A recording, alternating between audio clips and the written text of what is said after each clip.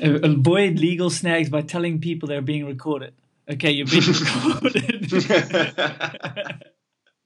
Thank you, Andrew. Carrying huge pace. Look how fast he's going. Polar opposite to the conditions he won in Lords. Rain-soaked Lords. Never getting the last step down. The crowd is roaring. He is going to do it. He's going to smash the time of Loris Virgin.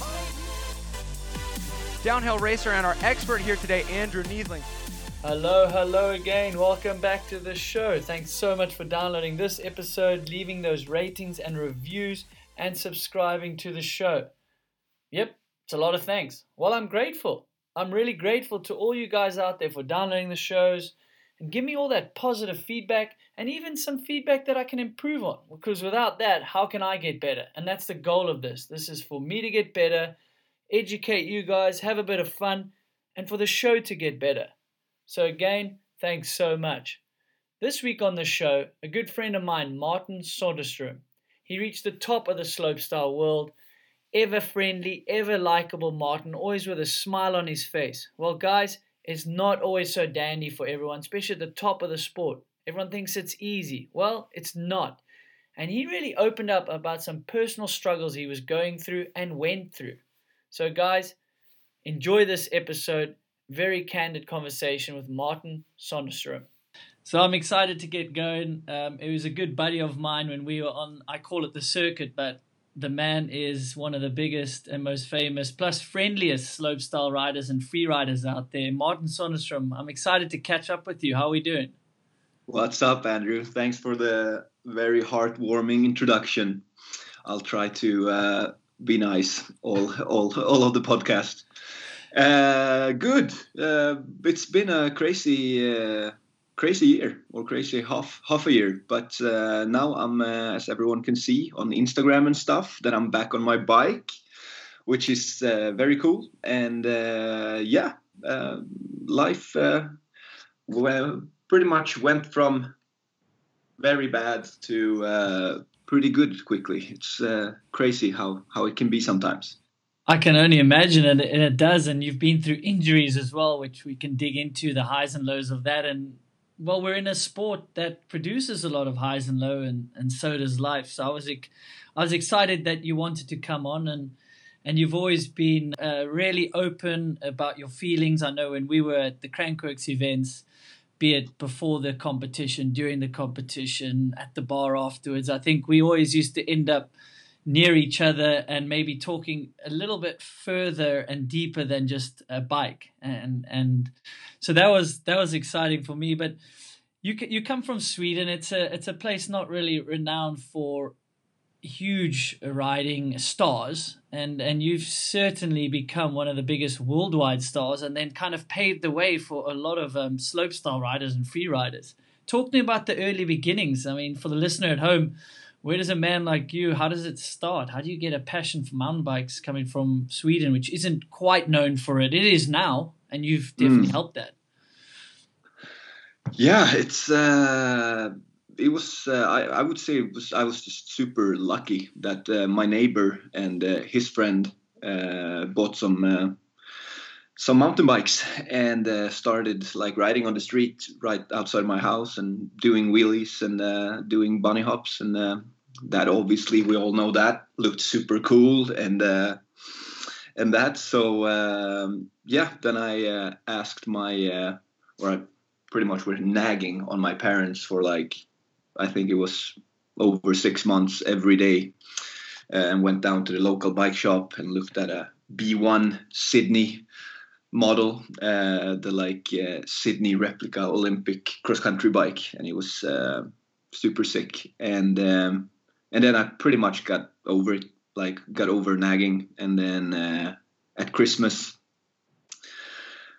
my parents had got me this that dream bike, and pretty much from that moment, and I would say like 5 months forward, no, 5 years forward even, I was just living on my bike and with that neighbor and his friend, and we were just riding all day every day, progressing like crazy obviously. And I mean, must be kind of the same for you when you think back at those times, that was like almost the best times when you like started. You had no pressure. You didn't know that it was a sport. It was just out of pure passion, and we would like wake up super early so we could ride all day and get home in time before our parents would freak out because we were out too long. So yeah, I would say it was like the perfect start, and it really warms my heart to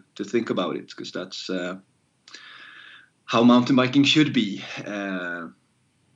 Yeah, it was the dream start.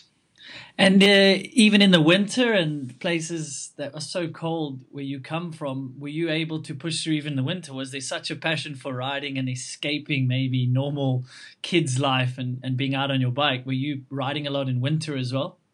Yeah, absolutely. Like we were back then, we actually were lucky that we had a skate park, so that was good. And I think that's where I kind of started my whole bit more technical BMXy parky style.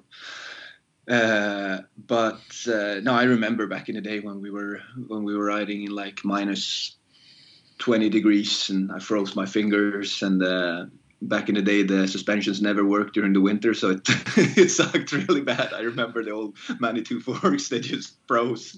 It was zero suspension. But yeah, it was crazy how hard you can push or you didn't even feel like pushing. You just did it out of pure passion. And that's, yeah, it's very cool. As you can see, I'm smiling when I'm thinking about it. Those were some very fun days. It's the simpler times, I think, when you get into anything new and there's that level of just progression and beginner mindset that you just love being out there. And I think you clearly formed a lot of skill in being forced into skate parks, and you're known as one of the most technically gifted riders out there, and it clearly came from a lot of practice. It doesn't just come overnight. It sounds like you were living on your bicycle, as most successful professional sportsmen in general. They had to practice their craft, and to you it probably wasn't work or practice. You were just out riding, and you excelled at a early age. I mean, you burst on the scene. There's I've been doing a little bit of research, seeing these YouTube videos of you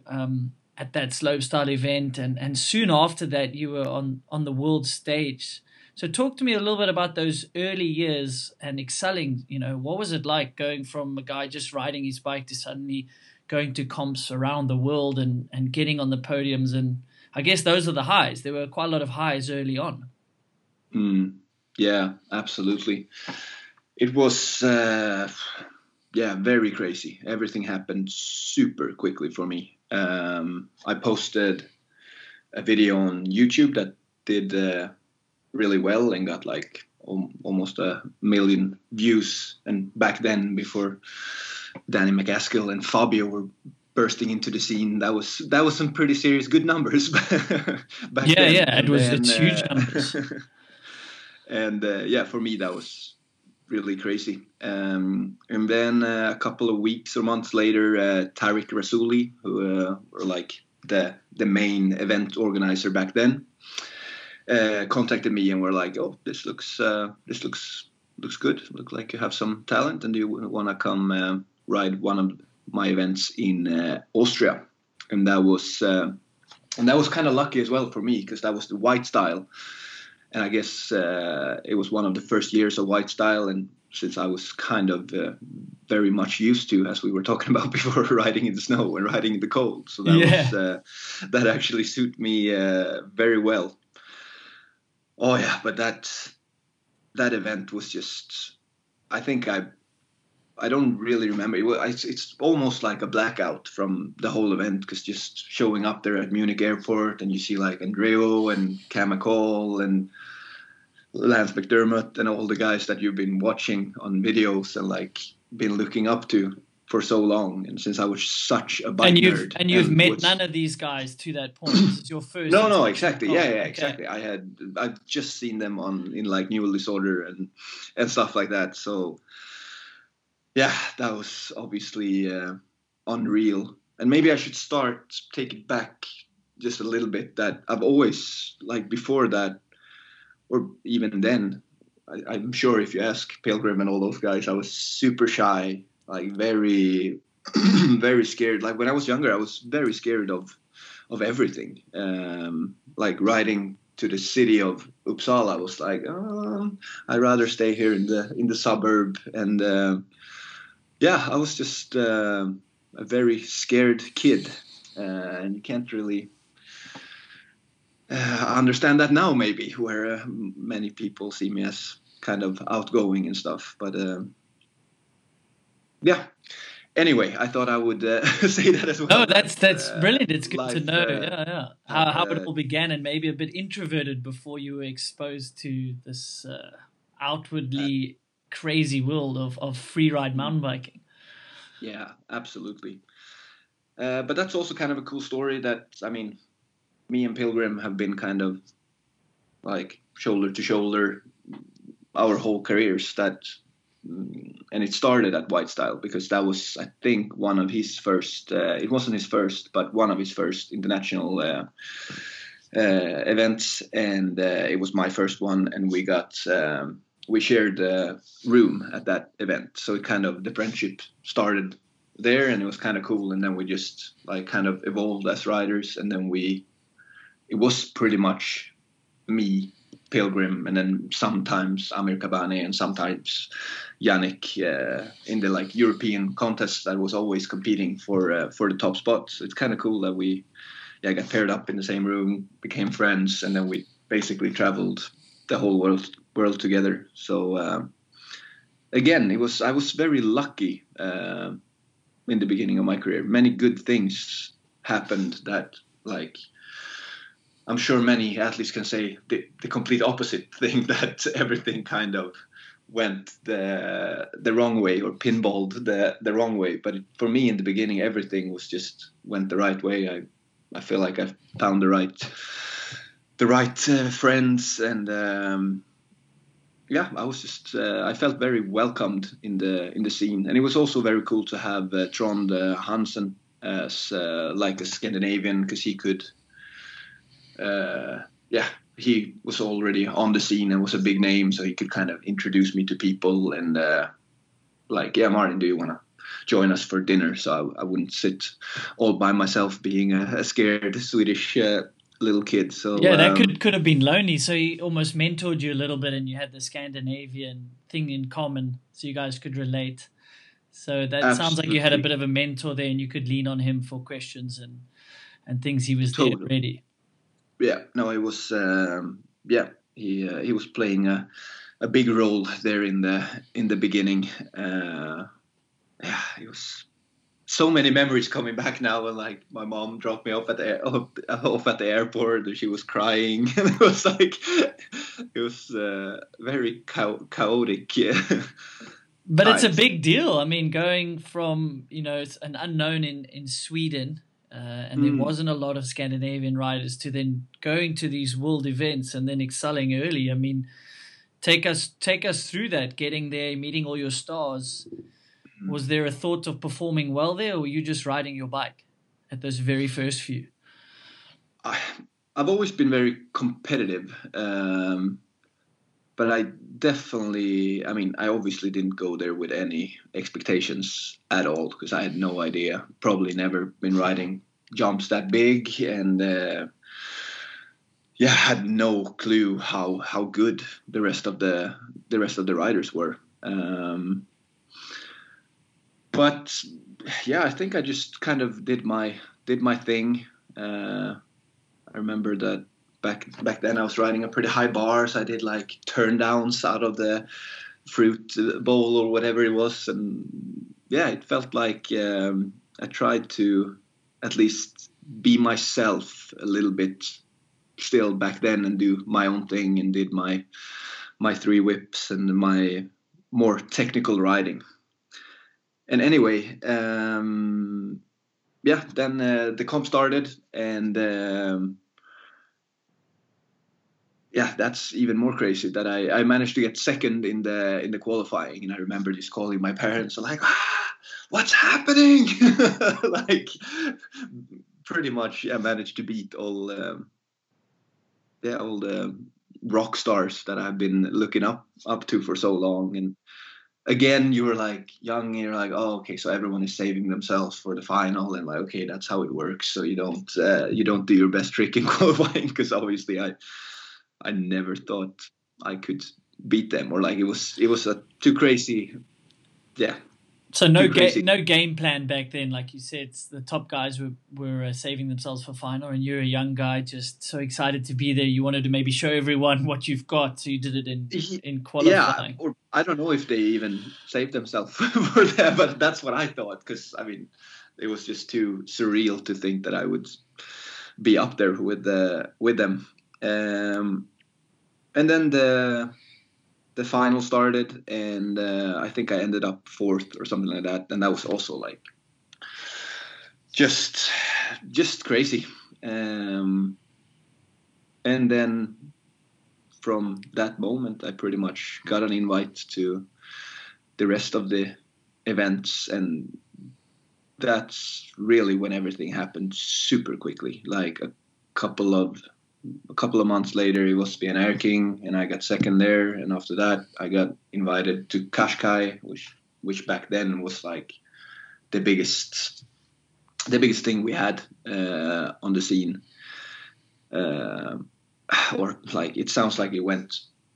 I don't know how much I should dig into this, but if it's on your mind, go for it. I mean, I remember the Qashqai events. We're talking cities of 40, 50,000, maybe it was 60,000 back then. I know Crankworx is 35,000 fans, and now we're a young kind of teenager, early 20s, and you're just thrown into a sport that now, looking into it and researching you, it'll get you to the top, but it'll throw you down to the bottom just as quick. You know, it's a young man's sport. You don't have a long career life because of injuries and this pressure and stuff like that. So it's interesting to hear in the beginning what it was like. Yeah, totally. No, but that's actually, yeah, it wasn't exactly as I said. It was because after that I got invited to the qualifying for Qashqai, and then it's crazy to think now that it was so. That was like my 3rd or 4th international contest, and back then I felt like I was so in it, like that I had. It felt like I'd been in it for so long when I'm looking back at the Qashqai qualifiers. But I was actually, yeah, it's weird how quickly you can adapt, because at the Qashqai quali, I was like, okay, I have to like qualify for Qashqai, and that I felt like I was really up there with like the best of them. But it's crazy how fast you can adapt, right? From the first contest, and then on the 3rd one, I already felt like I was like up there with the best riders. And on the first one, maybe you could adapt quickly, and that maybe plays to that thing you mentioned about being so competitive that you were just dealing with what you had to get these results. So clearly, being so competitive, you were maybe ahead of your time, and how comfortable you felt on the world stage. And you spoke earlier about, you know, you did the turn down because you had high bars and you're a taller rider. And I noticed throughout your career, you seemed to always kind of stick to what you believed in, what you trusted. You didn't really get caught up in guys, okay, they were doing double backflips, which is a very scary trick, and maybe even sometimes needs less skill. I'm not downplaying it, less skill than some of your technical tricks. But you didn't go upside down that much. It seems like you were comfortable doing what you wanted to do and push yourself, kind of your own little niche. And you were really true to that. And a lot of riders get sucked into what's going to be best for the judges or something like that. Speak to me a bit about that, kind of staying true to your riding style and riding in your comfort zone. Yeah, it's kind of weird that when I look back at my career, I feel like, or look back at my life and now as well, I always felt like I've been kind of insecure in myself. But it's weird. In some way, I must have had some sort of self-confidence at least, because as you say, I've been sticking to my routine. And when I look back at pictures, I'm like, how did I dare to, like, when everyone, Andreo and those guys were like in AC/DC shirts and black Dickies and tattoos, and I showed up in like a white tight jeans and like a flannel shirt and just yeah, in some way I must have at least had the confidence to stick to my routine. And as you say, I think I've also always kind of known what I'm good at, and kind of believed that it's gonna pay off to stick to my own plan and not get too carried away with what the other riders are doing. So yeah, I mean, I was sticking to my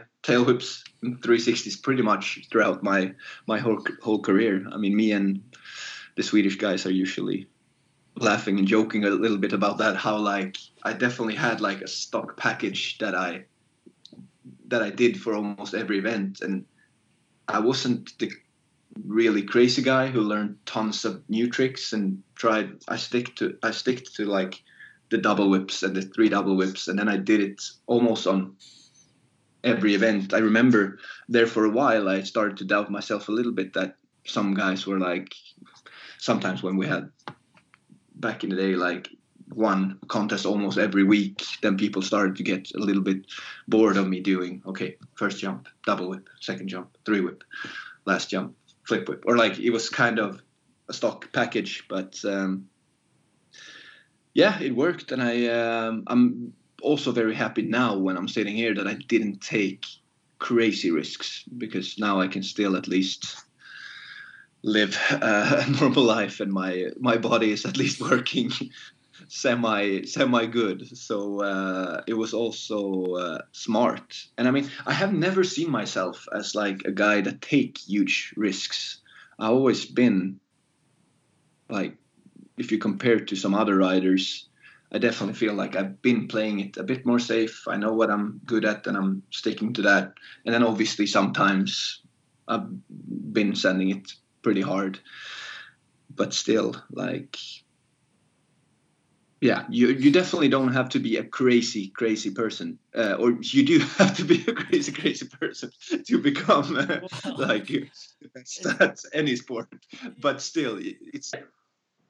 So you rose up through the sport very quickly, and you got to the point of riding in front of 40,000 fans at Joyride in Whistler, the pinnacle of the sport, and clearly a goal you'd set yourself to get a gold medal there, and you were on their way there. That I say famous run, but probably not so famous in your mind. And you had a horrific injury there on a trick you knew you could land, but sometimes these things go wrong. Can you talk about the process of that injury, the highs and lows of that, and then rebuilding your confidence? Because I think that people can really aspire to on a story like yours. That was the pinnacle of the sport you were going for, and it was just, you were crushed. You had a really, people called it it could have been a career-ending injury, and you worked your way back to the same level again.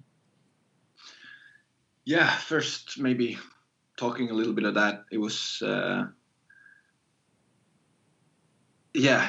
I've had it almost felt again like everything was going my way, like building up to that Joyride. Like the years before, I had like a couple of seconds and third in different Crankworx events, and I really obviously wanted a gold at Joyride, because it's the biggest thing you can win probably in this sport. So before that, it was Crankworx Colorado, or if it was Colorado Freeride Festival, I don't know what it was called. But I won that one, and I just went into Joyride with very good self-confidence, and practice went great. And then just before the finals, I did a run and I crashed pretty hard.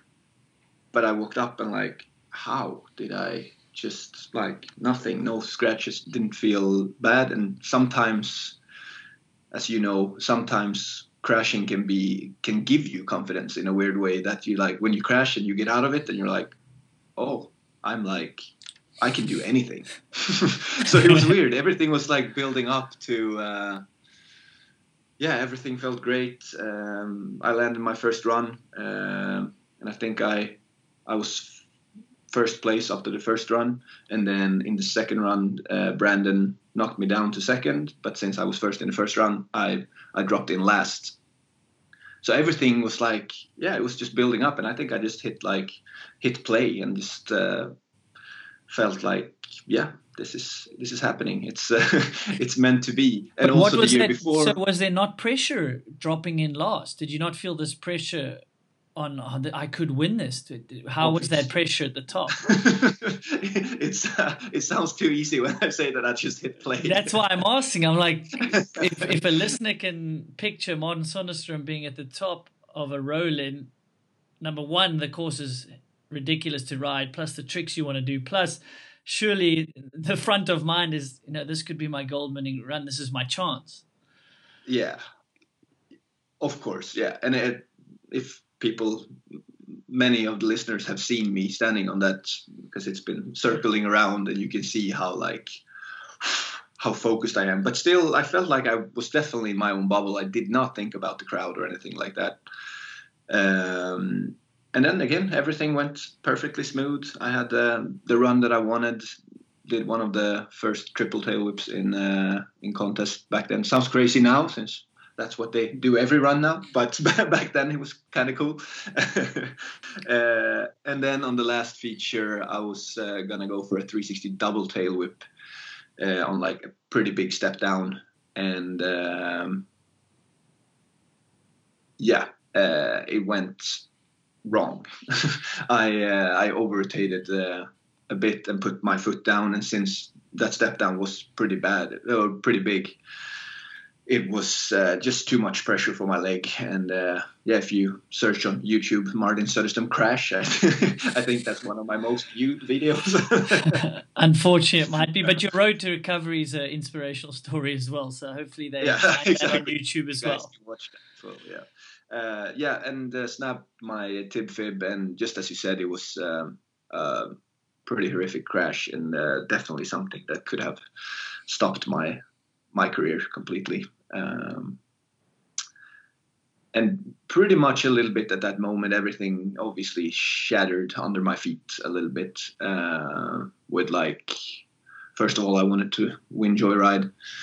And then second of all, me and Brandon were battling with the whole World Tour, and I got second in the World Tour the year before, and I really wanted to win it. And now it was, everything just kind of disappeared just like that. Went to the hospital in Vancouver and was there for a bit. Did the surgery there, and then was flying back to Sweden.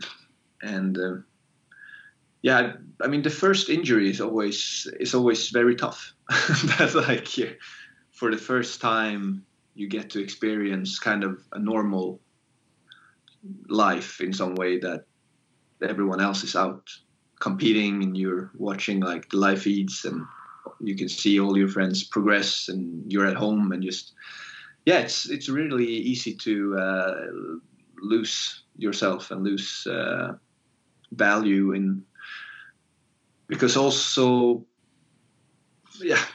this whole self-confidence thing is also weird in an athlete's life, I feel like, because the self-confidence that we're building by events and by social media isn't real.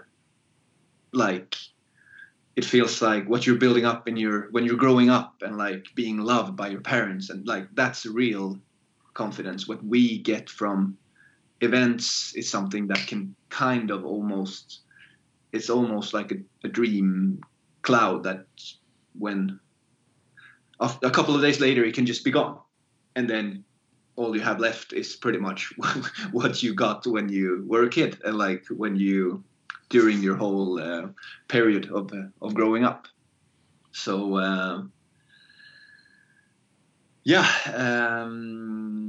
that was pretty much what happened with me. That you went through that mental process of feeling like, shucks, it can be taken away in a second with that injury, not knowing if you're going to come back. Is that the stuff that was playing on your mind, even that far back in your career? That's what happened. Absolutely. Yeah. And as you have been talking about before in this podcast as well, I've always been thinking, maybe overthinking a little bit, a lot of the time, that I was going pretty crazy back then on like, oh, I need to get back and get my real life back. But it was also kind of cool because it was also the first time when you kind of start to value like a girlfriend and parents and your friends at home, because it's really easy to get carried away when you become a pro athlete and you're just, everything is just going great and you're like, oh, me, oh, I'm the limelight and I'm the best, and it's easy to kind of forget about the rest, how important that is. But sometimes not even you saying that it's me. People are wanting your time and putting you on the pedestal. Oh, Martin, you're going to win. Martin, you're so good. You know, it's maybe a byproduct from the environment as well, and not just internal. No, exactly. Yeah, good that you mentioned. I'm pretty good at being kind of hard on myself sometimes. So I think most pro athletes are. There's a lot of kind of self-analysis and criticizing to become a better athlete. And sometimes I think it goes deeper. Yeah, which we're going to get into. That's why we've I think got on quite well on the circuit, or in the industry is, I think, for good or for bad, we have a bit of overthinking, over-analysis, which is going to lead to some great value to the listener. Hopefully. Yeah, but anyway, then after that, I did my rehab and all that stuff, and then I think it was the year later, I was having my comeback at FIS in Montpellier in France, and then I managed to get second there again, like a gold event, and I remember that's one of like a very cool part, and was very emotional for me. And Anton Tillander, kind of my prodigy, or like a very talented guy from Sweden, another rider, got third. So that was a very, very special day, and it was very emotional and happy, obviously, after all the work and like doubting myself. Can I still do this? And how is my leg gonna hold up? And then I managed to, get second there. And I think it was also like a big relief that like, okay, now I'm back. And I had no idea what was about to come. Yeah, but the emotions you spoke about, is that kind of the process that you followed to get back and be able to be healthy when you were maybe down in the dumps months before? You know, quite a lot of it. Looking back now, do you think that's maybe the emotion you were feeling? Is proving to yourself that you could get back up, you know, on being so down? Obviously, yeah, that was a huge part. I think it was many factors also that kind of my pro life was taken away from me, and it was obviously a big relief that like, okay, I can still and I mean, as you know, pressure from sponsors and everything, and it was just cool to show everyone that okay, I'm back, I can breathe for a bit, because obviously when you have I think I had a 9-month break or something like that from bike riding. That's obviously, very scary. I mean, it must be the same for any person that have a normal job as well. If someone tells you that, maybe you can't go back to your job after this injury, it's obviously like a little bit, a lot of pressure that I had to handle. But I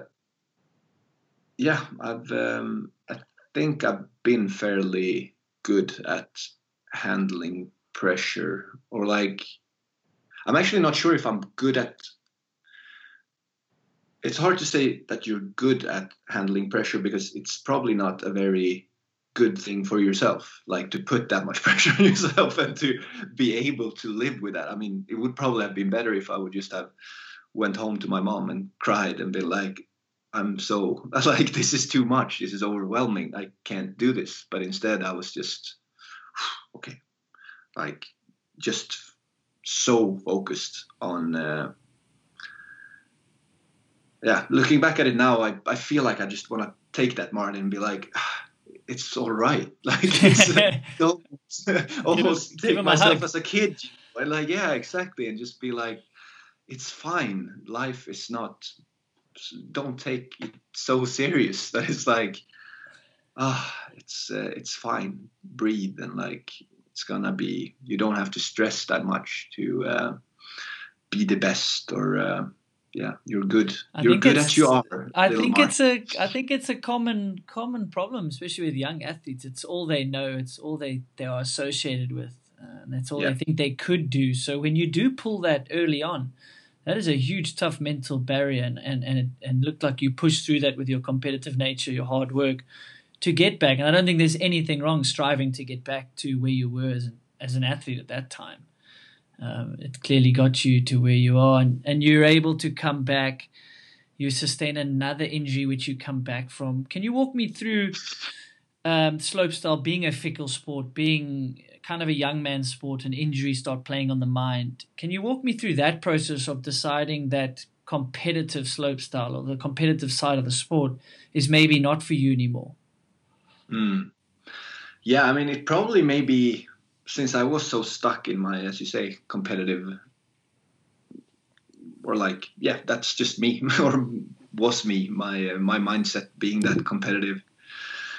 I think I just, I was just pushing and pushing and pushing, and like injuries happened, but then,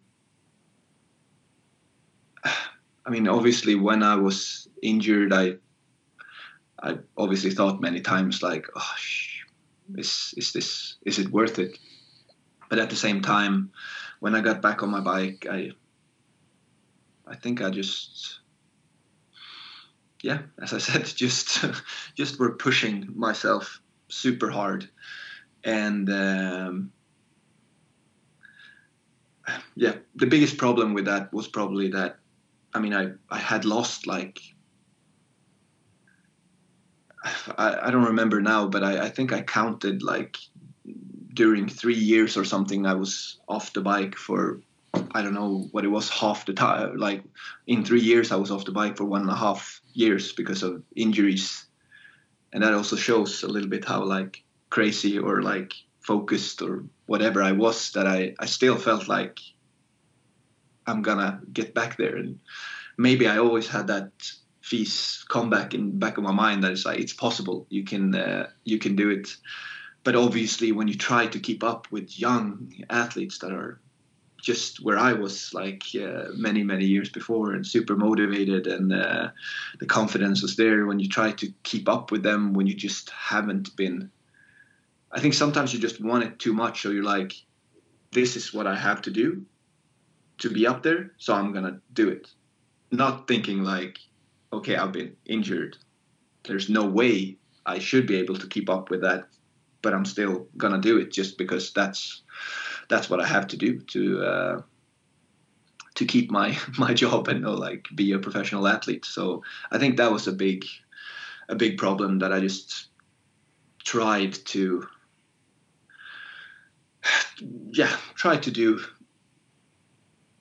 set a too high level for myself, and not asking myself like, is this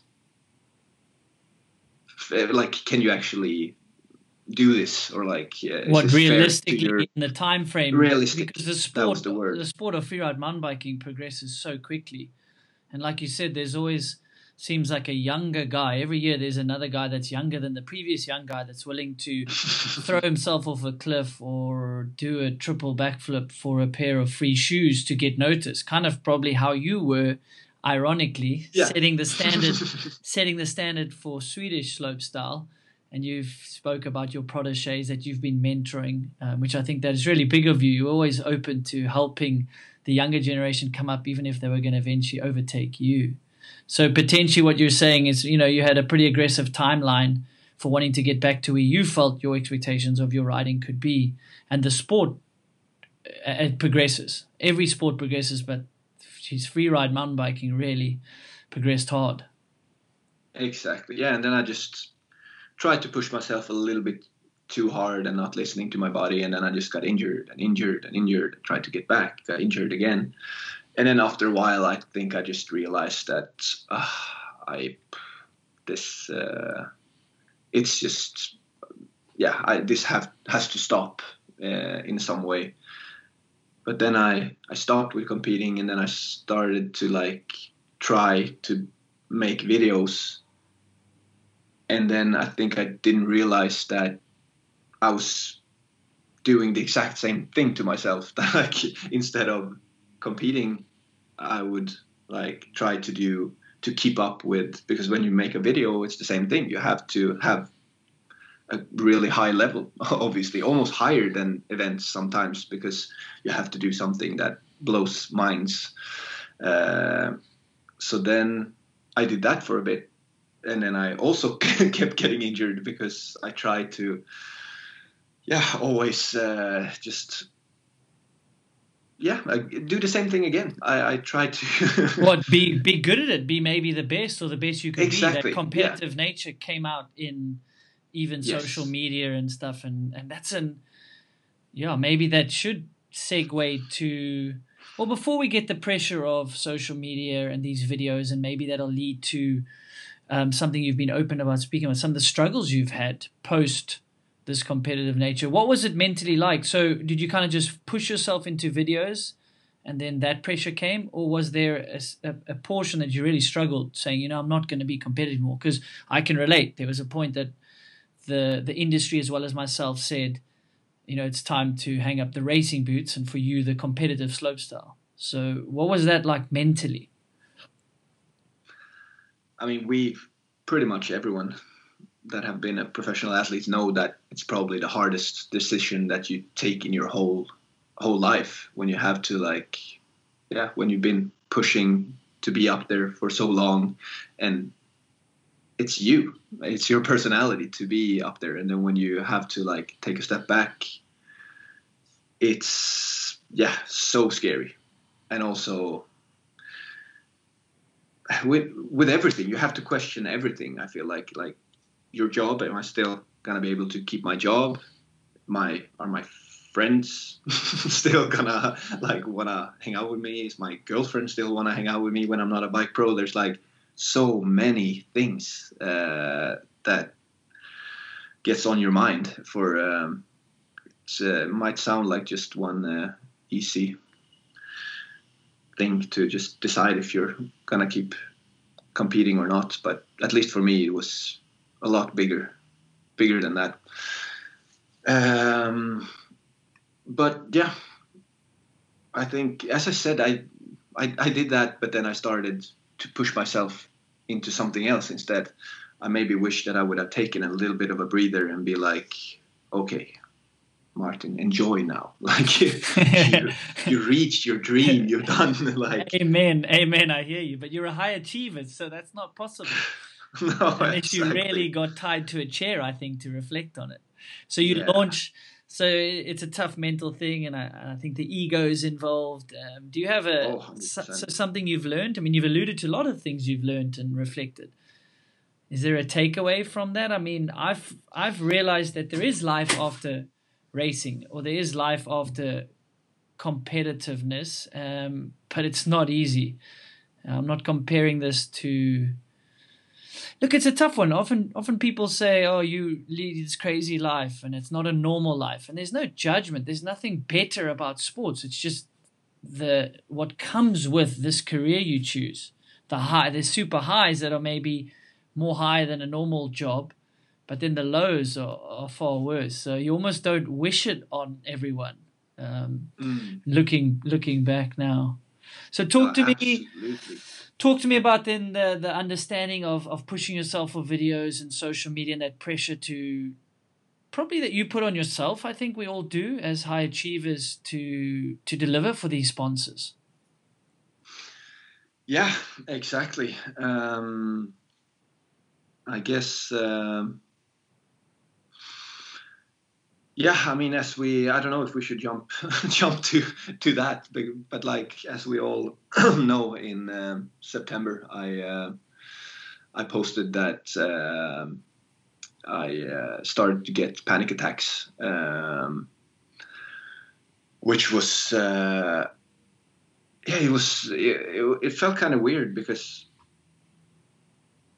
at that moment I had kind of taken the decision like, okay, I'm done with competing. I'm done with filming. Now I'm gonna either quit or maybe try to find a way to not ride to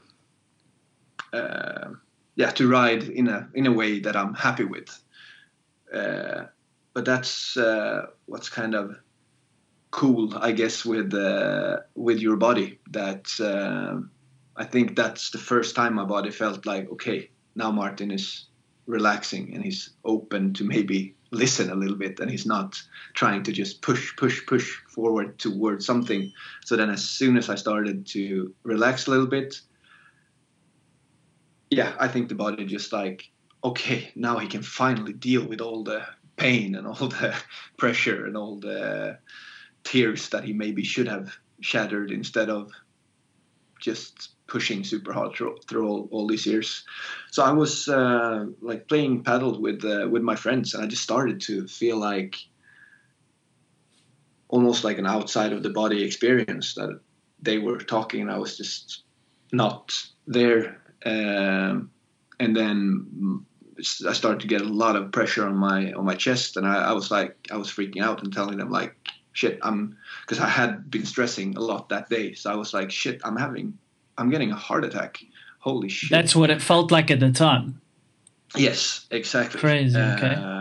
And then they drove me quickly into the hospital, and I got all these machines on me, and I was 100% sure that it was a heart attack, because it was I couldn't really breathe, and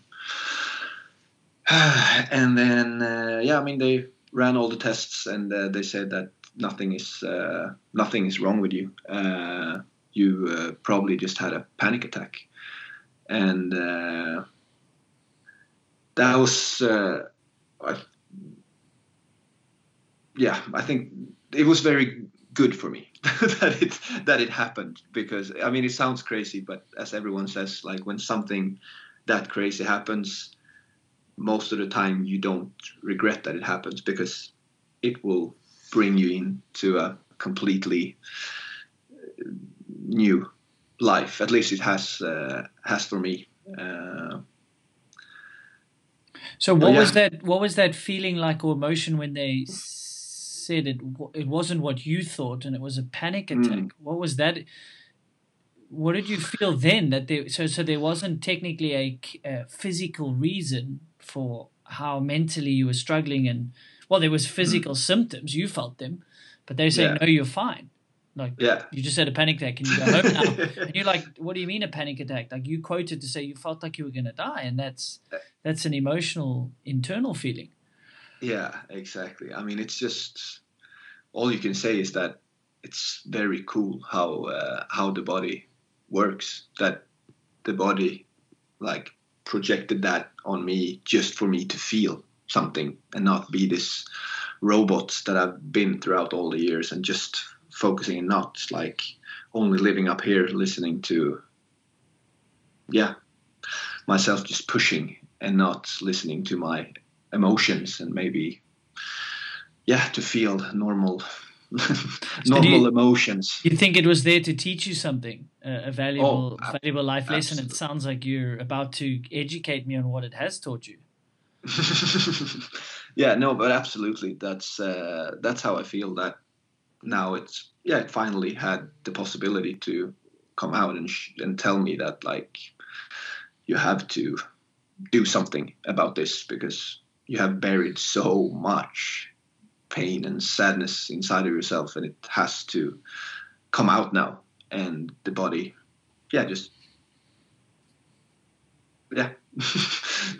made it clear for me that this is not working anymore. Well, I mean, I think it's super courageous coming onto a platform like social media, which I think can cause anxiety and depression in its own right, especially as a sportsman. There's this weird pressure to post and perform, like you've said, and you've been doing that your whole life, with, in theory, without a break, it sounds like it. And you've come out and wanted to expose and thank people for the support and the realization how much support and love. And you could see by everyone flocking to that post, because we didn't know what was going on. You were quiet. And someone like me sitting in South Africa doesn't, touch base with you every day or every month even. You wait for the events. Yeah. So to see that, to see how courageous you were speaking about that openly, and all the love and support, from people like Brian Lopes, who isn't even really on the circuit anymore. It's just one of the names I saw on that post. You had a really infectious positivity on people. So coming back from that, what were the stages after that? Going home from the hospital and reflecting on all this. Yeah, I mean, first of all, it was a big eye-opener, as well, as you said, it's easy to always feel loved for only what you achieve in biking, that you get a high five if you do a cool trick, or you get a high five if you get on the podium.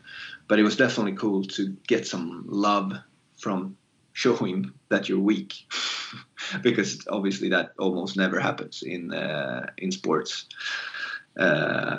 And it definitely taught me that weakness for sure is better to show than you being strong, because that's kind of what I felt like I've been doing my whole life, that I'm strong and I can do this, and I'm a professional athlete, and I'm not a human, almost invincible. Yeah, pretty almost much invincible. You felt that. Yes. And now I understand how lonely that is, and like you need to show yourself vulnerable and tell people that I need you guys, and like it's like it's obvious that we need already from when we're born. We need love, and we need support, and we need everything from the start. Maybe we need it a little bit less when we grow up, but still a lot more than what we are getting. At least what I was getting since. I mean, when you show that side of yourself, when you're always happy and you're like, oh, life is great, people are obviously not going to go to you like, Martin, it's going to be okay, like you're a good person. Like it's, you just don't get that as much as when you go to someone and said just like, oh, I'm feeling super down and life is hard, then someone probably is going to tell you something nice. But if you just show yourself being perfect, you're gonna miss out a lot of the nice moments that you can have with people, and to hear what they actually feel about you, or like a lot of nice words that you're missing out on when you're trying to be too strong.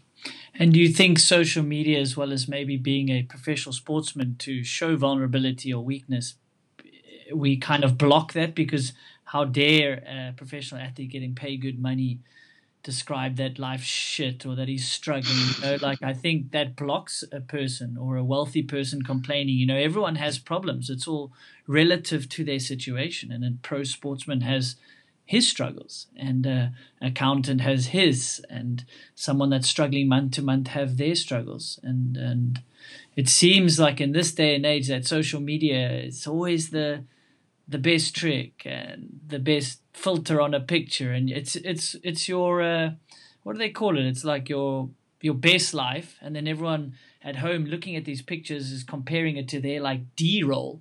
Which is also so stupid, but it happens every day. Sometimes you go and you scroll through social media and you get quite a negative outlook. You're like, oh, fuck, I haven't posted much, and shit, I guess I could do that video, but I didn't want to promote myself and come across vain. And then you feel down on yourself, and it's tough to show vulnerability in this day and age, because everyone's got to be happy, and everyone's got to be positive, and everyone's got to be the best at something, Absolutely. No, I think about that sometimes as well. That it's like now it's for the first time in so long, it's okay to just be bragging about everything that you do. And like if you would have a friend that was bragging all the time, you would just not hang out with him anymore, because you don't feel good about someone bragging all the time. And then that's exactly what we're doing on social media. And the more we brag, the more positive feedback we get. So everything is just like all mixed up how it is now, that like before, if you were bragging, you didn't get any friends, and now when you brag, you get followers. Exactly. So it's yeah, man, it's confusing, and that what also scares me sometimes, and that's why I try to at least do posts like this, because kids are just getting the completely wrong idea about life and how it works. Hopefully everyone have good parents that can tell them that Martin Söderström's life isn't as good as it looks. It's way shitter than it looks on social media. I don't know, dude. Being a tall Swedish, good-looking lad, it can't be that bad. No, I'm joking. That's the assumption people make. And I commend you for coming out on a platform like this, and I think it'll inspire other people to do so when life isn't that bad. Martin is coming out. Oh, you did? Really? Martin, is that? Can I use that as click? I'm sure you're gonna get a lot of clicks on that. You heard it here first. Martin comes out, and then like the preview doesn't show like comes out and discusses anxiety and a panic attack. It just says comes out, and then it's read more. No one reads more. Man, we're gonna be famous. We're gonna get so many listeners. And then will we be happy if we're famous? Yeah. I say that tongue in cheek. I'm glad we're able to poke fun at clearly a absolutely scary situation for you and us as people on the circuit. I remember in New Zealand, maybe that's when you came back online in New Zealand around March. I forget. And the positive vibes, you weren't even there, but it was cool because people were like, "Yeah, right. Is it Instagram's algorithms that have kept him away from my feed, or is he not posting?" And then I went and researched. I'm like, damn. I blamed Instagram for that, and it wasn't so. So you started deciding you were at a good point to start exposing yourself to the world. It's weird to say that via the social media, but you're obviously riding again. When did you start riding again after, I would assume, taking a break and doing a lot of reflection? Yeah, exactly. I mean, I pretty much was 100% convinced and sure that I was going to stop my professional career because when I had all that stuff, I just felt that all this pressure and stuff that I put on myself, that it's, I just don't feel good about it. And I need to just maybe get a normal job and just try to figure out my life and who I am without being the bike rider. But then something very cool, my sister actually suggested to go to one of these like group therapy groups, and I started to do that. And then the more I started to kind of work with myself, somehow the pressure, that's the cool part with how the body works, I guess, when you like start talking about things and actually open up and not lock everything up, then you're gonna, those feelings of pressure and everything is gonna go less. It's gonna get less and less. Instead of when you lock them in, they almost get bigger, I feel like. So I started to practice that. I guess to start talking about things and start talking to my parents again and talking that group. And then slowly I started to feel like, yeah, maybe I can actually do this without putting that much pressure on myself. And I started to ride a little bit again. First I took like a long break. I think I didn't touch my bike for 7 months. But then, slowly started to ride again. And I felt like, this is, I mean, it was also cool because I started riding on the street outside of my mom's house, like where it all begun. And it like was a full circle for you. Yeah, exactly. Okay. So, and I started to feel like that motivation back again, not riding for others, but actually just ride for myself. And that it was fun to progress my riding again and not compare myself, because that's also so hard with, I feel like that's what I've been doing a lot in my career, that I mean, even if I've done something really cool for myself, if I saw the next day that Brandon had done something better than the thing I did, even if that was really cool for me, that was still shit because someone else did something better. So it was like, yeah, it was very good for me to just start to ride without any pressure and don't feel like, oh, in 2 months I'm gonna be in Whistler or Innsbruck and have to be very good at riding in front of tons of people, that I could just ride and not have any thoughts anywhere else and just ride. So that was very good. And then I've just been starting riding more and more and more, and then obviously, like, the brain works, it turns on that again, that you're like, oh, today was really good, maybe I can, compete again, or maybe I can, everything feels great. But then it's also very cool that I'm going to this group and I'm talking about it. I'm like, I know that it's just my ego and my that I don't have enough self-confidence, that I tried to get it from something else, an external factor. Interesting. Exactly. And then even if I know throughout my whole career that I haven't got any real confidence from that, it's just my brain basically trying to fool myself that, oh, if I just get that, I'm gonna be happy. But then it's cool that I can now when I talk about it and I get some help, I can be like, you know what, Martin, you're good the way you are. You don't have to do that. And I feel like that's very cool. It's a lot of the like panic and stuff like that it's getting less and less. And even if I still have a long way to go, I feel like I'm on the right track. It's great to hear, and it sounds like you use the word ego, and it sounds like you do a bit of work in those sessions. I've read a book or two on it, one called Ego is the Enemy, and a great recount of how you use and need the ego, or it's obviously it's there, you can't fight it, but you can manage it. Is that something you guys speak about a bit? Yeah, absolutely. I mean, I guess that's the biggest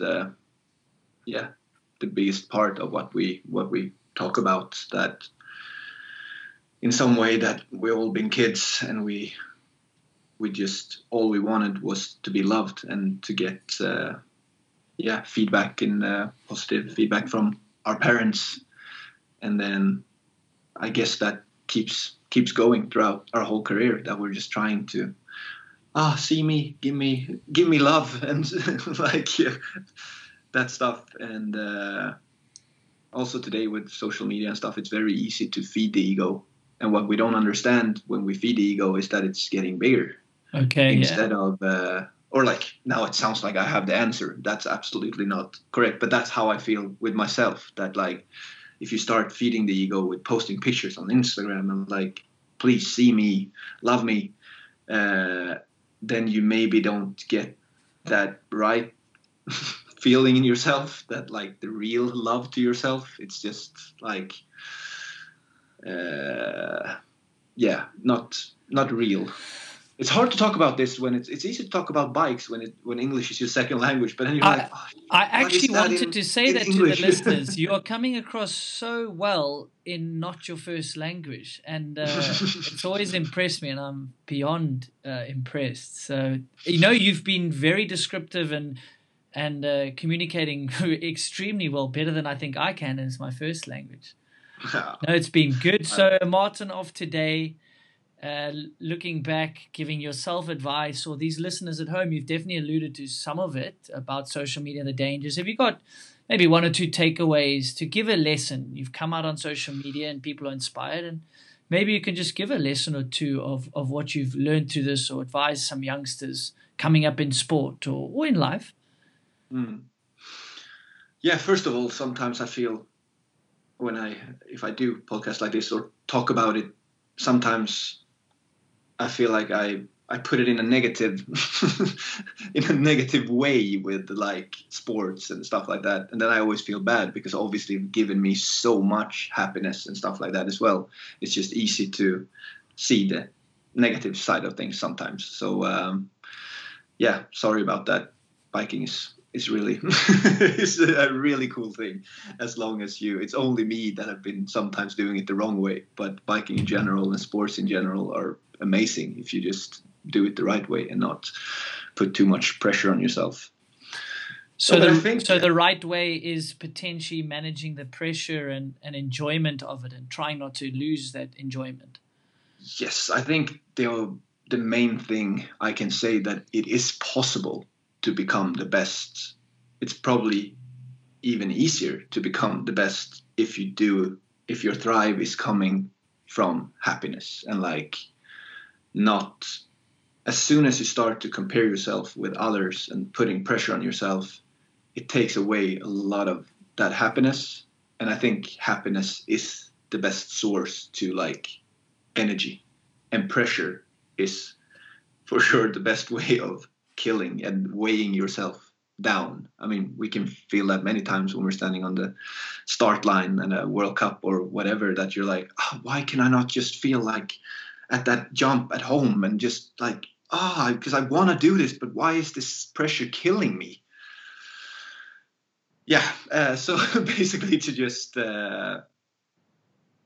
try to stay away from pressure, and absolutely try to stay away from comparing yourself to others, because what other people think, I mean, you should definitely be a good person always. Like, you should care about what other people think in that way, but not like, oh, can I wear this shirt, or can I do this trick even if people are gonna laugh at me or whatever. That it's like, you're only gonna win out of being yourself, and try to love yourself for who you are, and not like, it's always the other person that is gonna lose, or like you are gonna lose if you try to live your life to make someone else happy, because all that matters in the end is actually that you're happy, right? Yeah, and I don't think it's too negative speaking about this. I think it's realistic that you're not going to be happy all the time, but if you're striving for enjoyment and a fulfillment, and getting that from things not related to results. And I think some famous sportsmen, and I think it takes a lot of years to figure this out, that some have been quoted to say, well, I ride bikes, but that's not who I am. I'm not a bike rider. I ride bikes for a living, and that's my career, and I'm extremely good at it because I work to get good. But that's not who I am. You are a person, you are a son, or you might be a husband, or you're a father. Those things are a little bit more, well, you can sustain that fulfillment a little bit longer. And I think it takes many years and lessons that you're learning yourself, and now being able to pass on to someone without them having to go through some of those things. Hopefully I have at least maybe someone, maybe I've helped someone. But yeah, it is very cool to talk about it, and I really hope that this is gonna grow, that we can always already see that on social media and stuff, that people are talking more and more, and are giving away more of the also bad side of life. So and I think that's gonna continue, but it's cool that we could help that evolution a little bit, maybe. Absolutely. And the marathon of now, riding, obviously enjoyment, getting back into it, looking a little bit ahead. Is that something we still see you at Crankworx events doing speed and style, or are you saying I'm trying to stay away from too much competition in general? Because you've obviously excelled at that, and I saw the enjoyment of it as well at the last few events. Is that something you will come back to, or is it kind of time will tell where you're going to be? I actually think that I'm gonna be nice to myself and say that I'm done with competing overall. Like maybe not in cross country skiing. I'm gonna do some cross country skiing contests. No, but in biking. Okay, but that's a big thing to announce or to say, and that doesn't mean it's forever. You could have some fun at a race in 4 years' time. No one retires and doesn't come back if they feel like it or their body and mind wants to. So for now, it sounds like you'd like to take a break or stop competitive cycling. That's a very good way to put it, Andrew. That it's like, yeah, if I can start competing for the right reason and stand on the start line and be like, you know what? I don't care if I'm first or last. I'm going to do this for me. Then I could stand on the start line. But yeah, the way it's been the last couple of years when it's been mostly pressure, if I manage to lose that, to drop that, and compete for the right reason, then I'll be back. But for now, I think I need a couple of more group therapy sessions to manage to get to that point. And you mentioned cross-country skiing, or that's obviously Nordic skiing for the listeners and for me to get educated. Is that a kind of an escape for you and something to focus on away from bikes, and something that's given you so much but also been a challenge? Yeah, absolutely. It's, I always really, that's probably why I started to love biking so much in the beginning, to just go out in the woods, being by yourself and just listen to the nature, and doing something with your body always feels great, right? So, and also, as we talked about before, Sweden during winter, now when I'm not maybe as motivated anymore to go out in minus 20 degrees and ride my bike. So that's like a perfect activity for me to do during the winter. And I always, in March, we have this crazy race that is 90K of skiing, so then I can kind of have that as a goal for every winter, to go and do that race. And then, the competitive side, you're always like writing down what result you got, and like, oh, I'm getting better. On the cross, you're doing that on the cross country side. Yeah. Well, I think it's like the ego and it's kind of, I guess they're linked in a sense. I mean, I'm not a sports psychologist by any means of imagination. I've been to some before. So maybe they're linked. It's about managing that competitive side. And I know I threw myself into golf a little bit to get my mind off riding. And then after competing, I could see that I went I spiraled a bit into a game that doesn't always reward hard work and dedication like cycling. So the wrong sport to dive into. But I do relate that you still need to find your fix for that competitive nature within reason. So that's awesome to hear you found something. So I'll follow along on that. And maybe I will definitely keep riding. That's cool. Well. No. I'm not going to be a full-time cross-country skier. I was going to say the fans I think can appreciate it. And then if you do ever come back to an event just to hang out, I know the fans will love it. The industry will love it. So we wait in anticipation and hope, but there's no pressure to come back except to share a beer with us. And that leads me to another segment. We can have a little bit of a segue.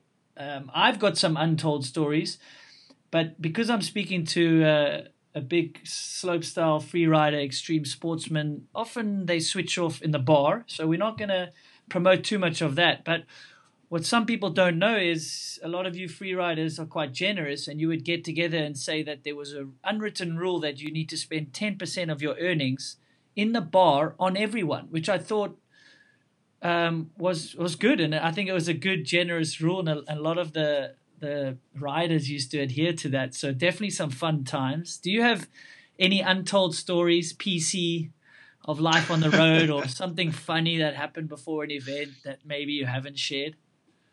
I mean, sharing a room with Pilgrim, we might not be able to speak about many of those occasions. No, exactly. You can just watch Pilgrim's YouTube channel and you will understand how it is to share a room with that guy 24/7. Oh man, that life, the party life. It's been a while, but no. But you also know that feeling after when you had a good race and you go out and celebrate with your friends. That's probably like as close to euphoria that you can. We shouldn't promote drinking, because drinking has nothing to do with this. No, you're not. Like I think the release of pressure and being able to. There's so much weight on your shoulders. Alcohol. Not that the alcohol is taking away no. on your shoulder. Just that you're done with your competition. You're out. No, there is a lot of positive vibes, and if you do well, it's not a sustainable feeling, but there's no hiding that feeling exists. it exists when you were competing. It's going to exist for the rest of everyone's sporting careers. There is really, and Sean Palmer has been quoted about that euphoria feeling and chasing it afterwards. So no, it's not the alcohol. It's I think that release of pressure and not having to think about it. You just switch off, and there's a bit of euphoria in that. So no, I appreciate you sharing that. And a segment I've played with some of the racers on the podcast, and I'm going to change it a little bit for you being slopestyle, and maybe that will talk to the current affairs of slopestyle. If we were to build the perfect rider, and in a non-egotistical way, you can pick yourself for some of these categories. Oh, I will. Cool, good. So if we were to build the perfect rider, slopestyler or free rider, and there's 5 categories: mental strength, jumping, style, tricks. I put fitness in there, which is probably a bit silly, but I mean, this day and age they are. So who would you pick for, the most mental strength, dealing with pressure and pushing themselves? The annoying part at the moment is that in the slopestyle sport we have one guy that seems like he fits on all these criteria and is. Oh yeah, but you can only pick a rider once. Dominating. Sorry. So you can't pick Brett Reader for all of them. The sport. No, but I was actually talking about Emil Johansson at the moment. Yeah, fair enough. Fair enough. Yeah. That kid seems to have all of those things. But sorry about that. What was the first one? No, that's fine. So mental strength as a category. I mean, mental strength, I would say there's so many ways of mental strength. I would say that actually maybe Nikolai Rogatkin have the biggest mental strength in the way that I feel that he seemed to be the guy that managed somehow to put the least pressure on himself and kind of still doing it for fun. And like it surely seems that way on the outside, doesn't it? He's able to really manage it. That's a key takeaway there. Yeah, it is. Yes, I would say Nikolai, just because he seems to be the one that still are having a lot of fun out there and managed to not put too much pressure on himself. And then jumping. What do you mean, like tricks? Well, no, I've got tricks in here. I've got style and I've got fitness. So if you say, that guy was always able to jump the biggest or the best, we've got style. So style is, you can say you like a guy because he jumps well and he looks good while he's jumping. Yeah, exactly. So no offense to him, I wouldn't pick Nikolai under jumping. But he would tell me that as well. That's not a judgment. I would pick. Not. I would probably pick Reader for his style or his way of fluidity on the jumping. But this is the question to you. Thank you. I guess like confidence in the air, you could say, would probably be maybe Andreu Lakandagi. Okay, yeah.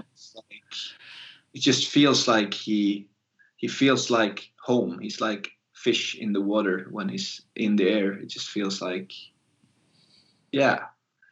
I like to watch him in the air. Martin is coming out. Yeah. And style? Overall style. It's subjective. It's whatever you feel you like watching or seeing. Yeah, exactly. Wow. I mean, I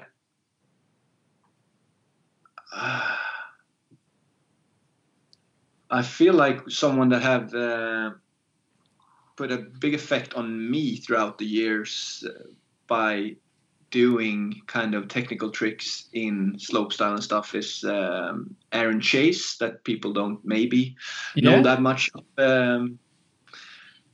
these days, but was one of the best riders back in the day, and at least he's influenced me a lot in my riding.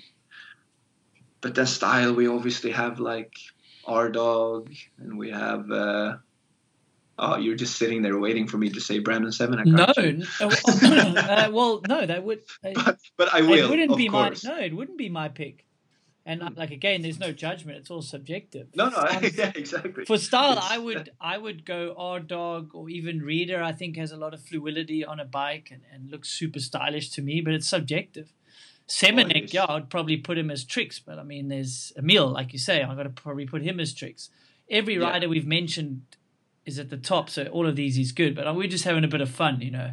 If we could take style from this rider, the mental strength from Rogatkin, and the jumping from, you know, it'd be quite a fun rider to see, you know, if you could. Yeah. Oh, for sure. Yeah, definitely. But yeah, with the style, a little bit of that Swedish style, maybe also throw in some white jeans and stuff like that in there. Nice. All right. But yeah, those. There's many stylish riders also, like Eric Fedko at the moment are killing it super hard, the German kid, and there's a lot of stylish riders which I really like to see, because I obviously feel like that's a very important part of slopestyle. Yeah, I would certainly agree. For me, that's probably the top of all these lists. And then I'm not even going to ask you about the fitness. That's maybe silly. But tricks is going to be a tough one. But if we had to build the perfect rider and someone with, however you describe tricks, the biggest bag, the gnarliest, it's up to you. Like, who do you want to take? That is a challenging one. It is, absolutely. But at the moment, me riding a lot with Emil Johansson, I think I just have to pick him. It feels like he's the perfect mix between like banger tricks and very technical tricks, and then also throwing in tricks that I really like 316 verts and stuff like that. So he's really got the whole package when it comes to tricks. So I would definitely pick him.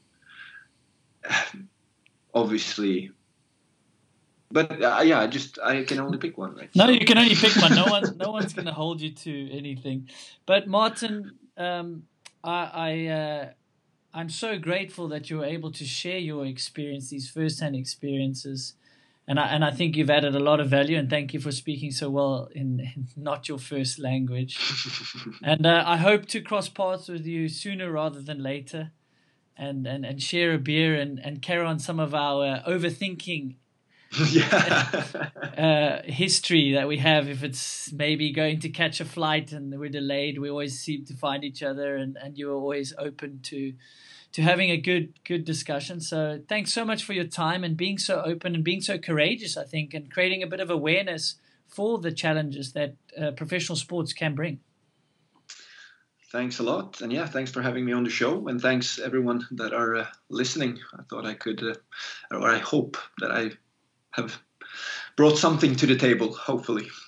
Awesome, bud. Thanks a lot. Thank you.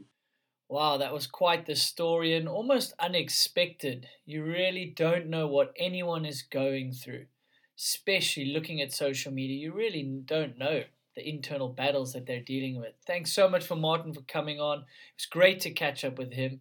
And really, I think it showed a lot of courage to admit what sort of challenges he's been going through, because when you look at him, you don't think he would have any worry in the world. So guys, if you enjoyed this episode, please share it with some friends. Hit that like button, that subscribe, give us a rating, a review. It all helps so that I can bring on more guests. So hit me up, send me a direct message on Instagram or wherever. Let me know what you liked, what you disliked, and what sort of guests you want to see on the show. Thanks again, guys. Until the next one, enjoy.